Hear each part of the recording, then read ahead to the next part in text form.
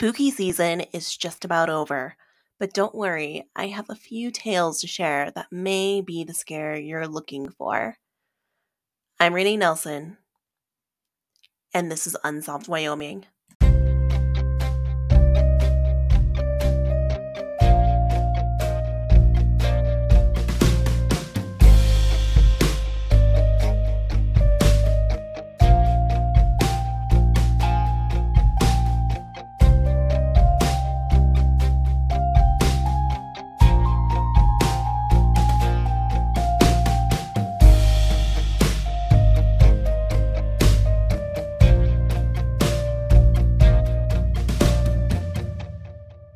This week, I have Cheyenne podcast host and author Dean Petersen. Dean was kind enough to share some clips from his interviews with CJ Young from his show That Doesn't Happen Every Day. My name is Dean Petersen. I'm based down here in Cheyenne, Wyoming, and I have a podcast called That Doesn't Happen Every Day. And my whole goal with the show was to just find everyday people, and maybe even not so everyday people sometimes, who've had interesting experiences, and then I interview them about it. I try not to be on the podcast very much. You can hear me introduce the show, and sometimes I'll put in some narration to kind of tie the different points together. But mostly I see my job as just kind of helping that person tell their story by asking interview questions that I cut out of the show. Okay, that's awesome. And so, can I ask why you take it that way? Are you just not like super into being interviewed or like talking on podcast, or just something that you rather it be like the focus of the story and the content? I think it probably started years ago when I got into This American Life. And sometimes you hear, a conversation, you hear the interviewer and the interviewee. But the things I really love that I thought were really interesting and sometimes even like touching was when the interviewer just kind of stepped out of the picture and they cut him or her out, and just kind of, it seemed like that person was just telling the audience their story. So I like that a lot. And I like editing. I would be really uncomfortable doing a live show. I like to edit it so it kind of has the most maximum impact while still being true to what, the person really said and what really happened to them. Definitely. I like that a lot too. And so know that's really popular, especially with these kind of superstar podcasters, right? That they do these live shows, and that just makes me want to jump out of my skin too, because I'm like, but what if you do when something goes wrong? I don't think I have the improv skills to pivot in the way that you would need to. Yeah. And so I get it. Yeah. So, okay. And so I know you also have a book as well. Can you tell us a little bit about your book? Yeah, the book really doesn't have much to do with the podcast. It's about an Iraq War veteran named Tim Ross who had lived in Arizona, but after coming back from Iraq, he gets a job teaching high school English in a really tiny Wyoming town. If you've ever been to Mountain View, it's between Rock Springs and Evanston in southwest Wyoming. And I changed the name to Meadowlark, but it's basically Mountain View in the Bridger Valley. And one of his students is kind of traumatized. This kid writes this very disturbing creative writing story about a girl being murdered on the gun range. And it bothers the teacher enough that he pulls this kid aside and says, "Hey, what's going on? Just wanted to ask about your story." And the kid won't really talk about it, but he does ask his teacher, "Do you believe in ghosts?" And the teacher's like, no, he doesn't want to believe. He doesn't really want to remember the people that died in Iraq. He doesn't really want to think about some of the things that happened there. But that summer, when a teenage girl goes missing, David, the boy who asked, "Hey, do you see ghosts?" leads Tim right to the body of a girl that the whole county had been looking for, that had been missing for, I think, a few days. And when he asked, "Well, how did you know about her?" he's like, "Well, I see people before they die." And that summer, the boy disappears as well. David does, and Tim has to go find the man who's preying on people in this small Wyoming town. Oh my gosh, that sounds like an intense and hits a little close for me. And so that's why I actually don't teach creative writing to avoid that exact scenario. Oh, And wow. so yeah, because students they divulge a lot in creative writing, which is what it's for. But then I think there's a lot of responsibility on faculty and teachers to kind of help with that kind of cry for help, or some really intense personal information that comes through. And so that sounds like an incredible book. And so, where can folks find your book? They have it right now at the Book Rack in Cheyenne. It's let's see. I'm sorry. It's by Sportsman's Warehouse on, I guess, Okay. the east side of town, and then Barnes and Noble also will carry it again when they reopen. And then you can get it on Amazon. If you're up in Casper, they have it at Wind City Books, and then a lot of the, can I say it, smaller towns also have it at their bookstore. So I try to get people to buy it from a bookstore first to support the bookstore. And if you can't get a hold of it, get a hold of me, and I will see if we can just get you a copy, especially if you want to sign one. Awesome. We'll include that. I'll include that in my show notes too, and so that way, if people want to get in touch with you, to get your book, they can absolutely do that. So that's really exciting. I need to get myself a copy. It sounds like. Thanks, So Renee.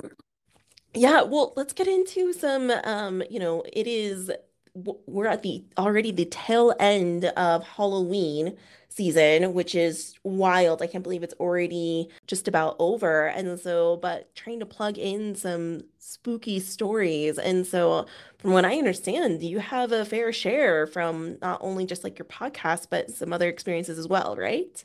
Right. So on my podcast, again, the only real criteria is it generally has to be something either you experienced yourself, or if you're kind of an expert about it. Like, one of my episodes was about a man who went on a killing spree up in Powell and Cody, Wyoming in 1939. His name was Earl Durand.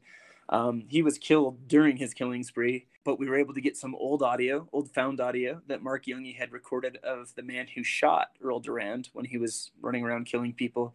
And then we also interviewed a man who wrote a book about Earl Durand. So those are kind of my criteria. It either has to be something you have that happened to you, or that you really are kind of an expert about in a real way.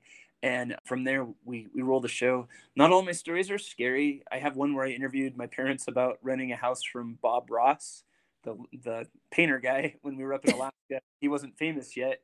He was just this kind of eccentric, nice guy, and they rented a house for him, and then later they saw him on PBS. So I interviewed my parents about what that was like. Some of my scarier episodes, there's two that I have that are significantly supernatural. The one, if you go onto my page, there's the Lady of Arlington, my friend CJ, who I hope will join you guys on the show.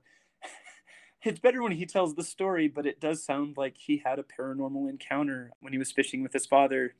I'm gonna tell the story, but if you can get CJ to tell it, it's better. Is that okay, Renee? 100%. Yes, I Okay. I think. just don't want to step on anybody. No, I think, I know that people will be interested in hearing about the story. And so, But what happened is CJ Young was, I think, about 15. He was fishing somewhere south of Interstate 80, but still on the Wyoming side of the border, I think near Arlington, Wyoming. And at some point before they actually started to fish, they stopped their truck. And he said that a woman wearing, I think, a dress and maybe a floppy hat just sort of appeared, not like appeared out of thin air, but they didn't notice her before, but she was suddenly there. And she walked over the sagebrush and approached the truck with CJ and his dad.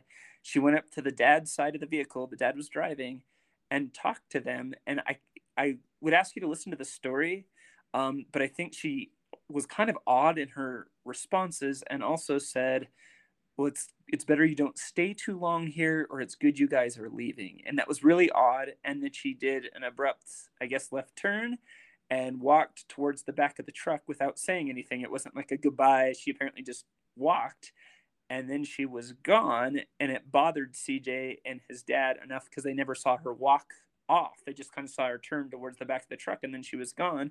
It bothered them enough that they literally got out of the truck and looked under the truck and looked into the truck's bed. And she was not there. And so they didn't know what else to do, but they got out of there and started fishing. But eventually they just kind of came to their senses about it, about why would a woman approach two men in the middle of nowhere? She's not armed. She's not on a horse. She's not with anybody else. She doesn't ask for help or seem to be in trouble or need help. Um, they just thought it was so weird. They got in their truck and then went back to Rollins. But CJ's researched this, and there were two other people that have claimed they've had encounters with this woman. And some people think it might be linked to something that happened in the past. So I'll just kind of leave that, I guess, as a Dean sets up a perfect intro into CJ's story. CJ unfortunately wasn't able to join us on the interview as originally planned, but I was able to listen to the audio from Dean's podcast, and I couldn't help but add it. It's just too stinking good. So here is CJ's interview from one of the episodes from Dean's podcast. I think I was just shy of driving, so maybe 15. And my dad decided just kind of randomly on a weekend to say, hey, what if we go fishing? We head out there, and it was a very kind of average Wyoming July day. We just stopped on the road, and my dad was in the driver's seat. I was in the passenger seat. One of us noticed that there was somebody walking down this little ridge to the left on the driver's side of the truck. And it was a lady. And I can still see her in my head to this day. She was wearing this kind of light, kind of a sundress. She had a big straw hat. The thing that jumped out at me is she seemed like she was barefoot. I don't remember seeing any shoes, no stockings. I mean, maybe she had a shoe on, I just didn't notice. And so, my dad and I were just kind of like, no car, nothing she'd walked out of. I would have placed her in her, I don't know, maybe in her late mid-20s, somewhere in there. Kind of hard to say. She walked right up to the driver's side of the truck, and I don't remember the first thing she said, if we said hello or how you doing, something like that. But we started talking to her, and she asked us, who we were and what we were doing. And we just said, nothing unusual. Oh, we're, out here fishing. We're from Rawlins. And I remember specifically we asked her what she was doing out here. And she said, this is where I stay. I've been out here a while. In hindsight, her questions were kind of evasive and a little odd, and her answers as well. We just kind of talked about the fishing. The only thing that really jumped out as weird was she said, well, I wouldn't stay too long. And in the middle of the conversation, she just stopped talking. She turned to the right, like no goodbye, no, well, good luck, or I got to get back to something. She turns to the right and starts walking towards the back of the truck, the end of the truck. And I'll remember my dad looked over at me and he kind of gave this kind of shrug, like, well, with his face, kind of like, that was weird. And he looks up and he's like, where'd she go? And I look up and I turn around and I don't see her. And I look in the mirrors and I don't see her. And he's like, did she fall? And so we both get out of the truck at the same time. And we walk around behind the truck and we meet there. And there's no one there. My dad, he's like, he thought maybe she'd fell, or did she climb to the back of the truck? Do we have someone crazy on our hands? Nothing. We looked under the truck. We looked in the bed of the truck. There was no cover around us, right? If you're a hunter, I grew up hunting, you'll notice things like cover, right? Bushes, things an animal could be in. There's no cover. It was open grass from the two-track. I'd say at least 100 yards before you got to cover. And that seemed a bit odd, right? She's just gone out of thin air, unless she was an Olympic sprinter. And even then, I don't know if they could have made it at Atlanta site. And so, weirdly, it was almost like we just kind of ignored what had just happened. Like, we got in the truck and we drive down to the creek and we get out and we put our waders on. We didn't say anything to each other. My dad said something first. And my dad, he looks over at me. He's like, is that pretty weird? And I was like, yeah, that was real weird. And my dad says, that was expletive weird. I was like, yeah, Dad, that was real uncomfortable. He's like, we talked to her, right? I'm like, yeah, we talked to her. And we kind of were like puzzling out what we had just experienced standing in the river there in our waders holding these fishing poles. And I remember he finally said, he's like, you know what, why don't we get out of here? And I was like, okay, I'm all right with that. And so we got back, we went to the truck and we turned around and we started heading back. And in hindsight, we both noticed things that at the time didn't jump out at us, but now seem somewhat weird. Here is a young woman with no car, no horse, no anything, comes walking over here in the middle of nowhere, Wyoming. I mean, this was 30 minutes from the interstate on a 2-track road. Walks down to a pickup truck of 2 men who she's never met before. She's not carrying a rifle. She's not carrying any protection. And she comes right up and starts talking to us in the truck. No fear of us at all. And then all of a sudden just stops talking as if we're not there, like her face went blank. And so you think about these things in the end and you're like, I don't have an explanation for you. We thought, was it a ghost? Was it a spirit? Was it something tied to the land? It sounds crazy, but like, is this a vampire, an earth spirit? It makes no sense. we aren't the only ones that have met this woman. My dad is a doctor in Rawlins, and for many, many years, he worked the emergency room. He distinctly remembers one particular winter where he had a lady that stopped at the ER, middle of winter. She came in because she thought she had a stroke or was hallucinating. And her story gave my dad chills because she described driving on Interstate 80 somewhere around Arlington to Wagon Hound. She had seen a young woman in a summer dress and a hat walking along the shoulder of the road. It was a snowstorm. It was a blizzard. And she said that she pulled over and rolled her window down and said, my God, who are you? What happened? Get in. I'll drive you to town. And this woman opened her car door, opened the door, got in and sat in the seat. And she said the woman was distraught, looked cold, was pale, didn't talk to her. And she just kind of rocked in the seat. And she said she was thinking, maybe a car accident, or she'd gotten lost from a cabin. And she said a couple miles down the road, she looked over and the seat was empty. And she couldn't believe it. She said she literally couldn't believe it. She wasn't from here. She was passing through a traveler. And she stopped at the ER in Rawlins because she thought maybe she'd eaten something that was causing her to hallucinate, or she'd had a stroke. That's what she legitimately thought. Medically, she was fine. So, yeah, this whole experience for this lady was just beyond odd. And they had a highway patrolman come in and talk to her. And to add an extra level to this, is the highway patrolman, without missing a beat, he's like, oh, you've seen the Lady of Arlington. That's what they call her. And the trooper said that highway patrolmen and sheriff's deputies that have worked that section of 80 for decades have talked about seeing a woman walking in a blizzard or walking in the countryside, that when they try to find her or try to help her, she disappears.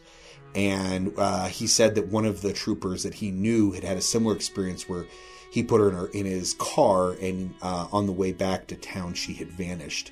And so, that really reinforced to my dad, A, what we had experienced did happen, and B, it really emphasized that there's similarities that start to piece these stories together. One of my best friends from high school, I would hang out at his house a lot. We played basketball together. We'd hang out at each other's house, play PlayStation. We were hanging out, and his uncle was over there. And his uncle was offhand talking about a ghost story to his brother, my friend's dad, about this woman they'd met around Arlington hunting. This was back in the 80s when he was a kid.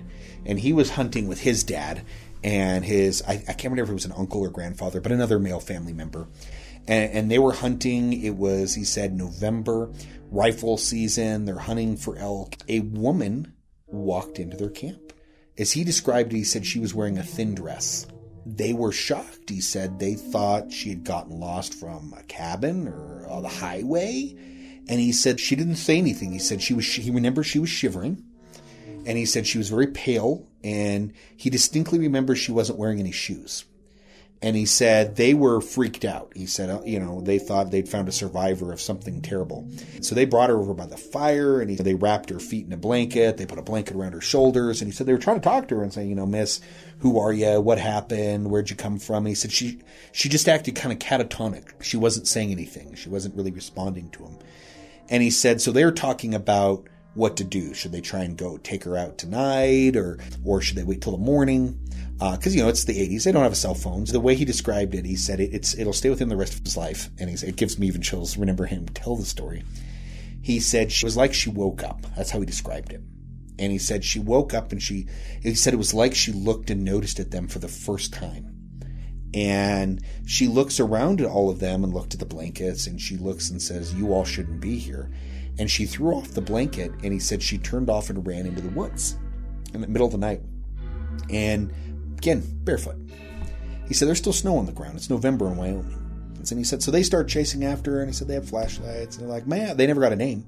He said, they're yelling, ma'am, where are you? Girl, where'd you go? And he said they chase after her into the woods. And he said they're hunters. He said they followed her footprints, and he said they followed him maybe, I don't know, he says middle of the night. He said could have been 50 yards, a couple hundred yards. It's hard to tell. He said their adrenaline was up. He said, but they come through into this little clearing, and he said her prints stopped. They just stop. He said, like she flew away or vanished out of thin air. And he said he remembers they all stood there and they looked at these prints ending. And he says, and they're barefoot. He said you could see toes. And he said they just kind of all looked at each other. And he said they all just kind of remembered what she said, hey, you shouldn't be here. And he said they went back. He said none of them slept. He said they stayed up all night. He said, one of had a flashlight looking at the perimeter of the camp. He says they didn't say hardly a word to each other. He said the next morning they packed up and they went back to their truck. And he said they didn't even talk about the story with their spouses, he said, and friends for a couple years. I distinctly remembered what jumped out at me in that story is that she acted kind of catatonic, and then it was like realization came that she was with these guys and that she noticed them for the first time. The lady who told my dad in the ER that the woman had said nothing and was kind of just rocking and non-communicative and just disappeared. So it's almost like this entity itself is like disconnected from its surroundings, but then sometimes becomes aware of what's happening around it. Then there was a kind of a local historian in Rollins, and I had asked him about the story, and I said, is this anything familiar to you? And yeah, he said he'd actually heard of the Lady of Arlington, which is what most people that have heard the story know of her as. And he had said that there was a story. He said he'd worked on trying to verify, and he said he'd found like a little blurb about it in an old newspaper, but he said he'd never been able to track down a very detailed account. But it was essentially a story of homesteaders in that area of Elk Mountain, and that the husband had left for work or travel or supplies and left the wife and kid at home, and there was a blizzard and it took him a while to get back. And when he got back, the wife was missing and the kid was like dead, frozen to death at the house. Pretty tragic event, but that she was never discovered. And he said, he'd never been able to really dig that in depth into it, because he said his opinion was that those kind of, for lack of a better term, accidents that cost people their lives in early frontier Wyoming were unfortunately common. I don't know. There's just no kind of real way to know who is she and why is she there. I don't know about you, but the Lady of Arlington left me in literal terror. So, because we couldn't just stop there, Dean goes on to set up actually another CJ story.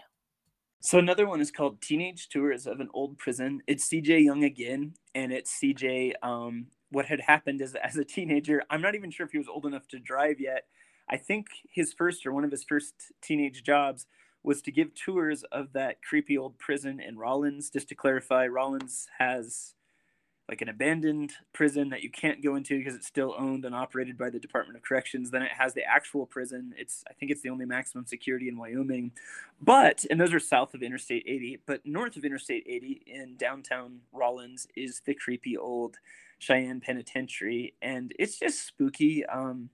As a kid, since I was little, and even now I love historic sites, but a lot of historic sites are kind of Disneyfied. Like you go into them and they're cleaned and they're scrubbed down and they have, they just don't look bad. Whereas that thing, what happened is I believe it was kind of turned over either to the county or city of Rollins. Don't quote me on all this. And they sort of just opened the doors. Like after the prisoners had left, the city just started to give tours of it, and nothing was really mitigated or worked over in terms of, like you'll walk in there and there's still like pentagrams on the walls that prisoners had drawn and graffiti on the walls, and the shower room still has cracked tiles in it. Apparently sometimes inmates would crack a tile and it makes a really sharp shard and stab each other. That's what they told me. And also the other thing that was weird, I remember I think I was 18, maybe 19 when I first went in there. You can walk right up to the gas chamber and people were gassed in there. It was actually used, but you can sit in the chair where they strap prisoners down. They had strapped the prisoners down. So it's like this weird like feeling the whole time of I shouldn't be here, or like this is unclean. I don't know how to explain it. And sure enough, tourists, I didn't do it because I just felt weird about it. Call me superstitious or whatever, maudlin. But some of the other tourists sat down in the gas chamber and got their pictures taken. And it's not a prop or anything. No, that really is where they had executed people. Anyway, my buddy CJ, a few years after that, had started working there as a teenage tour guide, and he talks about some of the stuff that happened, from wet footprints showing up on the floor that shouldn't have been there, to hearing someone whisper to that horrible feeling he would get. I think it's in the shower area where the whole place, it's not, rainbows and sunshine, but that shower area, yeah, there's something it's very dark. There's no windows, and I wouldn't want to shower there. I pity anyone who had to, so. I started working at the Wyoming Frontier Prison. It was right around when I graduated high school, back in 2004. For my first week, they had me go sweep leaves out of the gallows, and that was the creepiest thing I had ever done up until that point. Because, you're standing there with this broom, and you're kind of keep looking up at this trap door, and you're like, okay, this is where 9 people were hung. This is really disturbing. The first time I experienced something that was unusual, it was in my first couple weeks, and I was giving a tour. On Cell Block A, there's an area called the Dark Side. And it's called the dark side because there's almost no natural light. If there's no lights turned on, it's essentially pitch black. And in the back of these cells, if you're standing at the back of them, you cannot see anyone there. Someone could be standing 6 feet from you and you can't see them. But if you're that person standing in the cell looking out, you can see because there's enough ambient light that you can see someone else. So it's this kind of one-way effect of vision.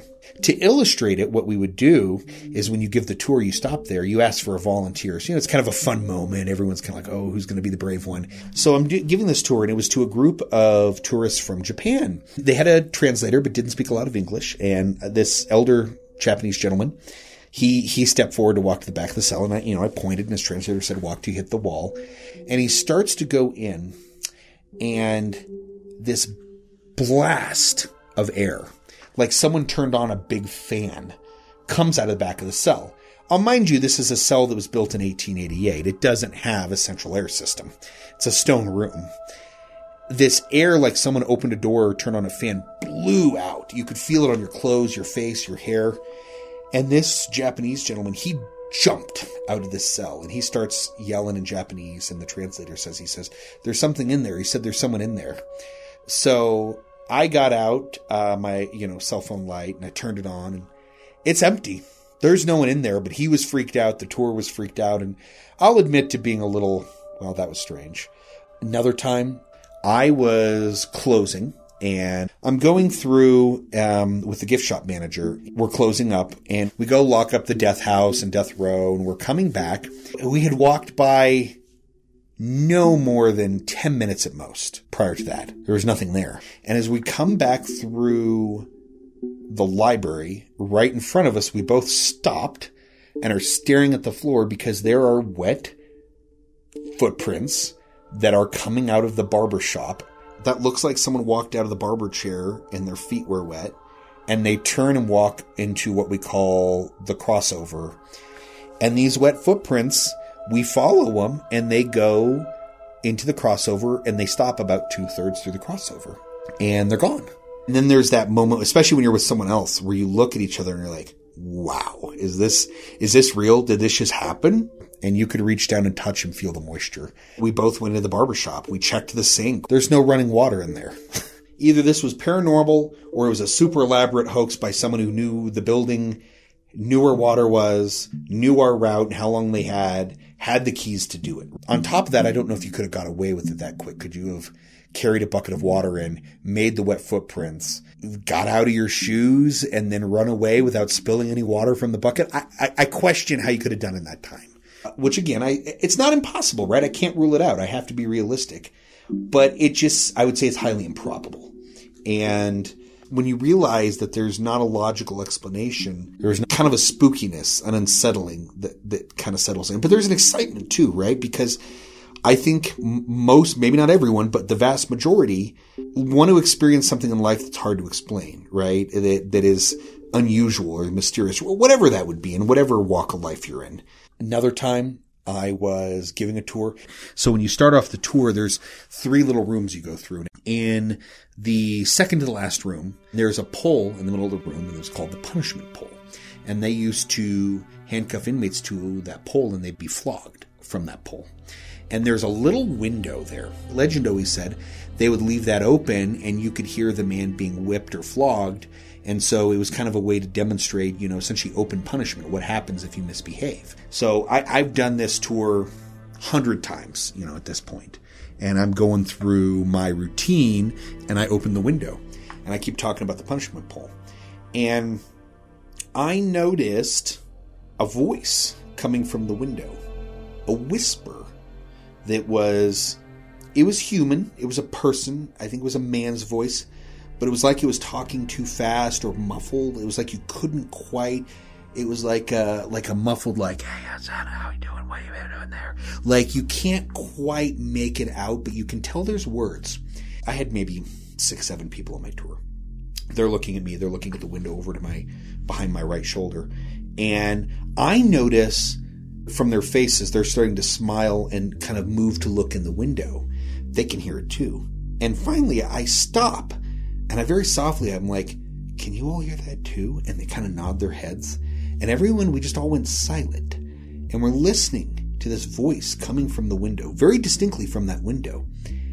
And it just stops. It cuts off. And something else had happened that I didn't even realize. It was like the air had gotten heavier, like static electricity on your body. And it was like it just dissipated instantly. It was like the air got lighter. It was like this, like you discharged the static. And it was gone. And I remember one of the ladies was like, "No way." And this guy, kind of a big burly guy, looked like maybe an oil field worker or construction worker. And he's like, "You got somebody back there." And I was like, "No, I'll take it back and show you." So we kind of break out of the normal tour, and I walk him back, and I show him that the other side of this window is the old guard's cage. That's a separate barred locked area. There's no one in there. It's closed, and there's no electricity in there. It's not like someone just plugged in a radio or turned it on, right? He was sure. He's like, "You got to be screwing with us to try and get, excitement." And I said, "No." I said, "I've never had this happen before." We continued, and that became the talk of the rest of the tour. We were seeing other things, but everybody kept coming back to like, "Man, did anybody figure out what it was saying? What was happening?" And it was later that summer. It gives me chills almost thinking about it now. I was reading this inmate's journal, Stanley Hudson, and kept a journal when he was there in 1908 to 1912, that rough time frame. And he is talking about this moment of this one particular warden who they all hated. And what they hated about him is they said the man would punish you and not give you any reasons. You just end up being punished. And I'll always remember, I get to the point of Stanley's journal where he says they called him the Whispering Warden, is what the inmates called him.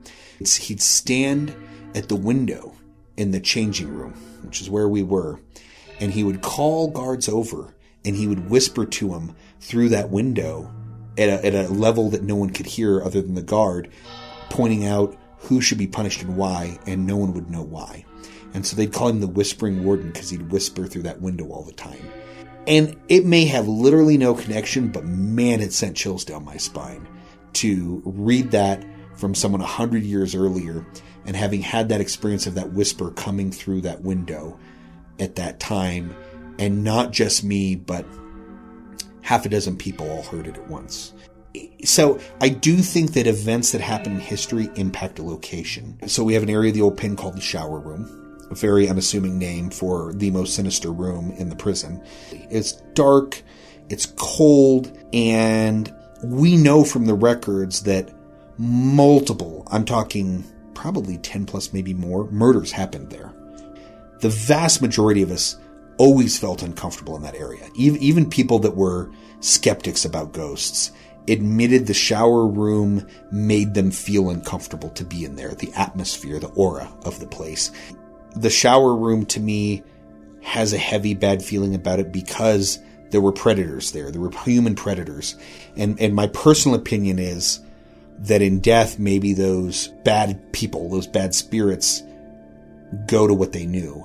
They preyed on people there, and the spirits are predatory in death. That's my own personal theory. And I do think that is maybe why you have so many things happen in the old penitentiary, because the people that were there in life, many of them, not all, but many of them probably enjoyed scaring people, intimidating, hurting people even. And in death, I have no reason to believe their spirit would be any different, right? That's my theory as to maybe what some of the differences are there. I got into the habit of every time I left the prison, when I would get to my car, I would turn around and I would say, "Thank you, but please stay here." And it's superstitious, I know, and maybe a bit silly, but I always felt like if you were polite to the spirits, maybe they weren't going to mess with you or follow you home, because that was always my paranoia is, am I going to wake up and see somebody standing at the end of my bed at home, or am I going to have weird experiences at home now? And that was something I always worried about and was paranoid about. And I never did, but it was to this day when I visit, I say that even as a visitor, no longer a tour guide there, 15 years later. So. To wrap up Dean and I's conversation, we had a really interesting discussion on haunted, because how could I not ask a guy who has a podcast that doesn't happen every day about haunted? Right. Right. Well, and I think there's this interesting aspect, and and like specifically, when we talk about, true crime, because I'm predominantly a true crime, Yeah, podcast. And I asked Ron Francel this question too, in that, and I'm sure this prison was no different than any current prison, in that lots of bad things still happen in prison, regardless if they are old and abandoned, or that, that they're currently operated, because people in prison tend to do bad things to other prisoners, right? And exactly. so, like, do you yourself, Dean, believe in like hauntings, or do you believe that the reason why true crime and the supernatural are so tied together is because of, the trauma between, the living and what happens afterwards? Like, what are your thoughts? I guess I'm not qualified to say. I believe in God and do believe our spirits live on. I just hope it's more like, you're not, doomed to stay in an awful place. It was funny. My friend, she was giving me a tour of the prison in Laramie. Hmm. That's an older one that I think was in use before they shipped prisoners off to Rollins. It's a much older facility, and it just doesn't have that awful vibe that the one in Rollins has. But she said, I don't believe in ghosts, at least not here. I've never had anything paranormal. And I'm like, you're kidding. She's like, no. And by the way, if you were incarcerated here, why would you come back here? Like, why wouldn't you want to go to like your old family home where your mom took care of you, or the woods where you used to hunt, or somewhere you actually wanted to be, instead of in this place? And I thought that was a good point. I don't know. I guess how I feel about all of it. At the same time, though, I have talked to a lot of people I know and trust, and I don't think they're lying. Right. And I don't think they're crazy. I think something happened to them, and so I don't know where I weigh in all of it. I just hope that when we pass on, we've been living in a way that we can go somewhere good and keep doing good things. Yeah, absolutely. No, I do. I think there's comfort in that for sure, right? And so, yeah, but I definitely think that there is, in personally, that there, when a traumatic event happens, it's not maybe necessarily like the people, but like the energy of the trauma that haunts the area. And so, I mean, because it's like, gosh, the fear, or, you know, violence, whatever, like I think it leaves like an energy signature. And that's maybe what we feel, not necessarily spirits, but just like the bad energy, that happened when that event transpired. Kind of like a recording or something that got written on the walls, so to say. I don't know how else to put it, but Yeah, yeah, absolutely. Like, and so like that's what I think. I mean, at least that's what I hope, that it's not like actual spirits, but it's more of like just like a profound energy that was kind of like left that we can't necessarily explain. Like, yeah, like a recording on repeat.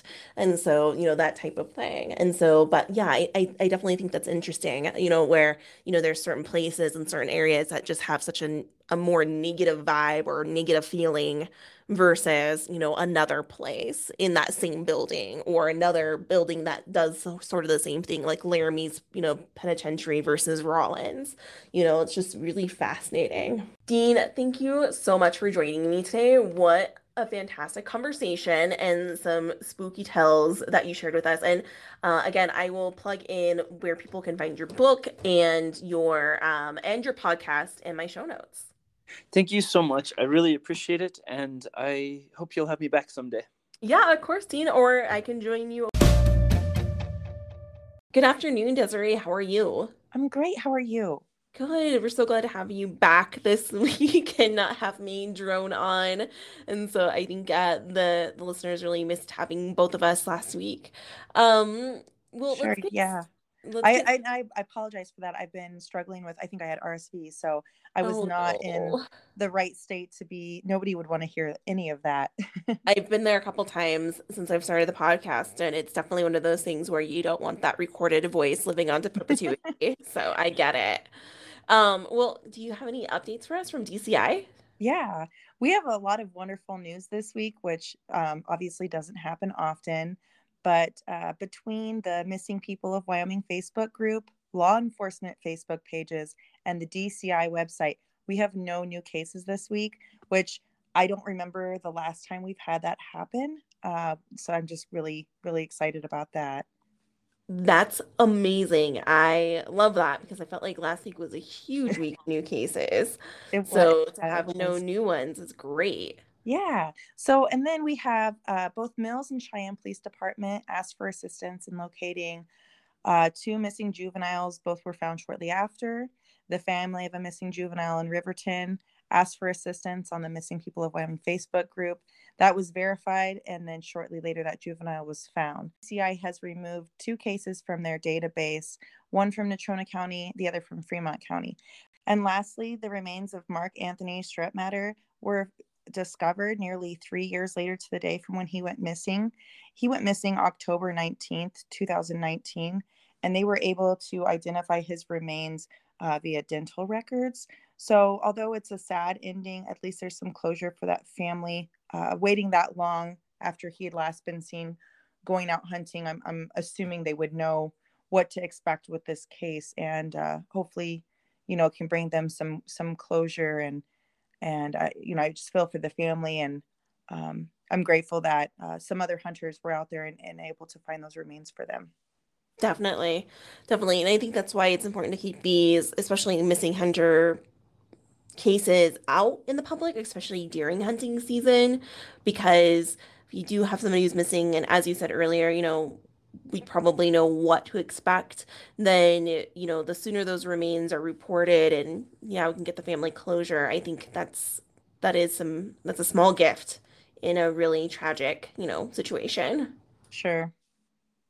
The other kind of big news is for folks who've been keeping up on this case, because again, it was my first case that I recorded and did for the podcast, is Irene Gakwa. And so just recently, as of today, and this will be the second continuance that has happened, but Nathan Heitman has requested and been granted a second continuance in terms of the felony charges that he's currently facing. And they're citing that it is the media and how they're getting these continuances, that there's just such high media coverage. As we know, charged in May for 3 felonies related to financial crimes. He has already had one continuance. This will be his second continuance. The most recent update that has happened before this is that as of October 13th, there was an 8-hour search on his property by the Gillette PD and the FBI. This is the second time that the police searched Heitman's home in relation to Gakwa's disappearance. However, no additional updates have been released by the police regarding the search, which involved 3 teams of cadaver dogs and multiple boxes being removed from the premises. So it's hard because I think, people are really wanting to see a resolution of some sort coming from this case. And so to have a second continuance, it's just it's just really prolonging this for the family, the folks who have been searching for her. It's just prolonging the whole entire situation. Yeah, it's been frustrating. I don't like to speculate on cases. I think, like, as far as the missing people group goes on Facebook, I try to keep that stuff as quiet as possible. But with a case like this, it's been quite unique in that they haven't charged him with her murder or her disappearance in any regards to that. But he's been charged with quite a few other things, and it's blatantly obvious at this point that he's done something. And it's really, I just feel for the family. I know there's a lady out there that does a lot of searches, and I don't remember her last name. I know it's April, and she lives out there. She was never friends with her, but she's done quite a few searches and put together search parties. Jen, who wrote this article up, amazing woman who has, kept on top of this story. And I love that it's getting that extra attention on this case. I think before we wouldn't have seen this kind of attention, but there's been a huge shift in how media covers missing persons cases, and I think this would have easily been one that would have been brushed under the rug. Uh, as frustrating as it is, there's still a lot of good news, and they're still moving forward with a lot of evidence. It's it feels like law enforcement is really up on this case as much as they can be with as little evidence as they have. Right. And so Stacey Kester, she's the one who's been really a huge advocate for, That's who it was. Yes. Thank yeah. you for correcting that. Yeah, absolutely. And so for Irene, and so one of the things that she is doing is that she's launched a reward fund leading to information that results in the arrest or finding of Gakwa as of Wednesday. So I believe that was yesterday, October 26th. The reward money has reached $12,000. That's And wonderful so to hear. it is. That's huge. It's a really big deal. And so, and I think that's, the thing that as tragic and horrific as this case is, and like you said, the aspect of the media getting the coverage that it should be giving to this case. I think, the thing that I have fallen, just has made me feel so uplifted in this case is just how the community members have come together, really support, in the search of Irene, as well as in support for her family who is not local, right? She has family in Idaho and she has family in Kenya. And so to have, somebody who's local and able to kind of be the boots on the ground for them, I think is incredible and such a positive aspect to the story if there is a positive aspect to be had. Yeah, I couldn't agree more. I know just how missing persons cases are handled. Obviously, financially, the state could not keep up with this kind of work. So if it wasn't for people like that, these cases where either they don't speak with their family or their family lives in a different state, or maybe their family, for whatever reason, isn't capable of helping in search efforts and getting the word out there. Those cases really struggle. To see this case not have that kind of same story is just wonderful to see. I totally agree. Well, thank you so much for joining me this week. I'm glad that there are some kind of positive highlights in both of these cases, especially that DCI doesn't have any new cases. So I hope people go into their Halloween weekends safe and have loads of fun. Yeah, Thanks for joining me this week, folks. Until next time.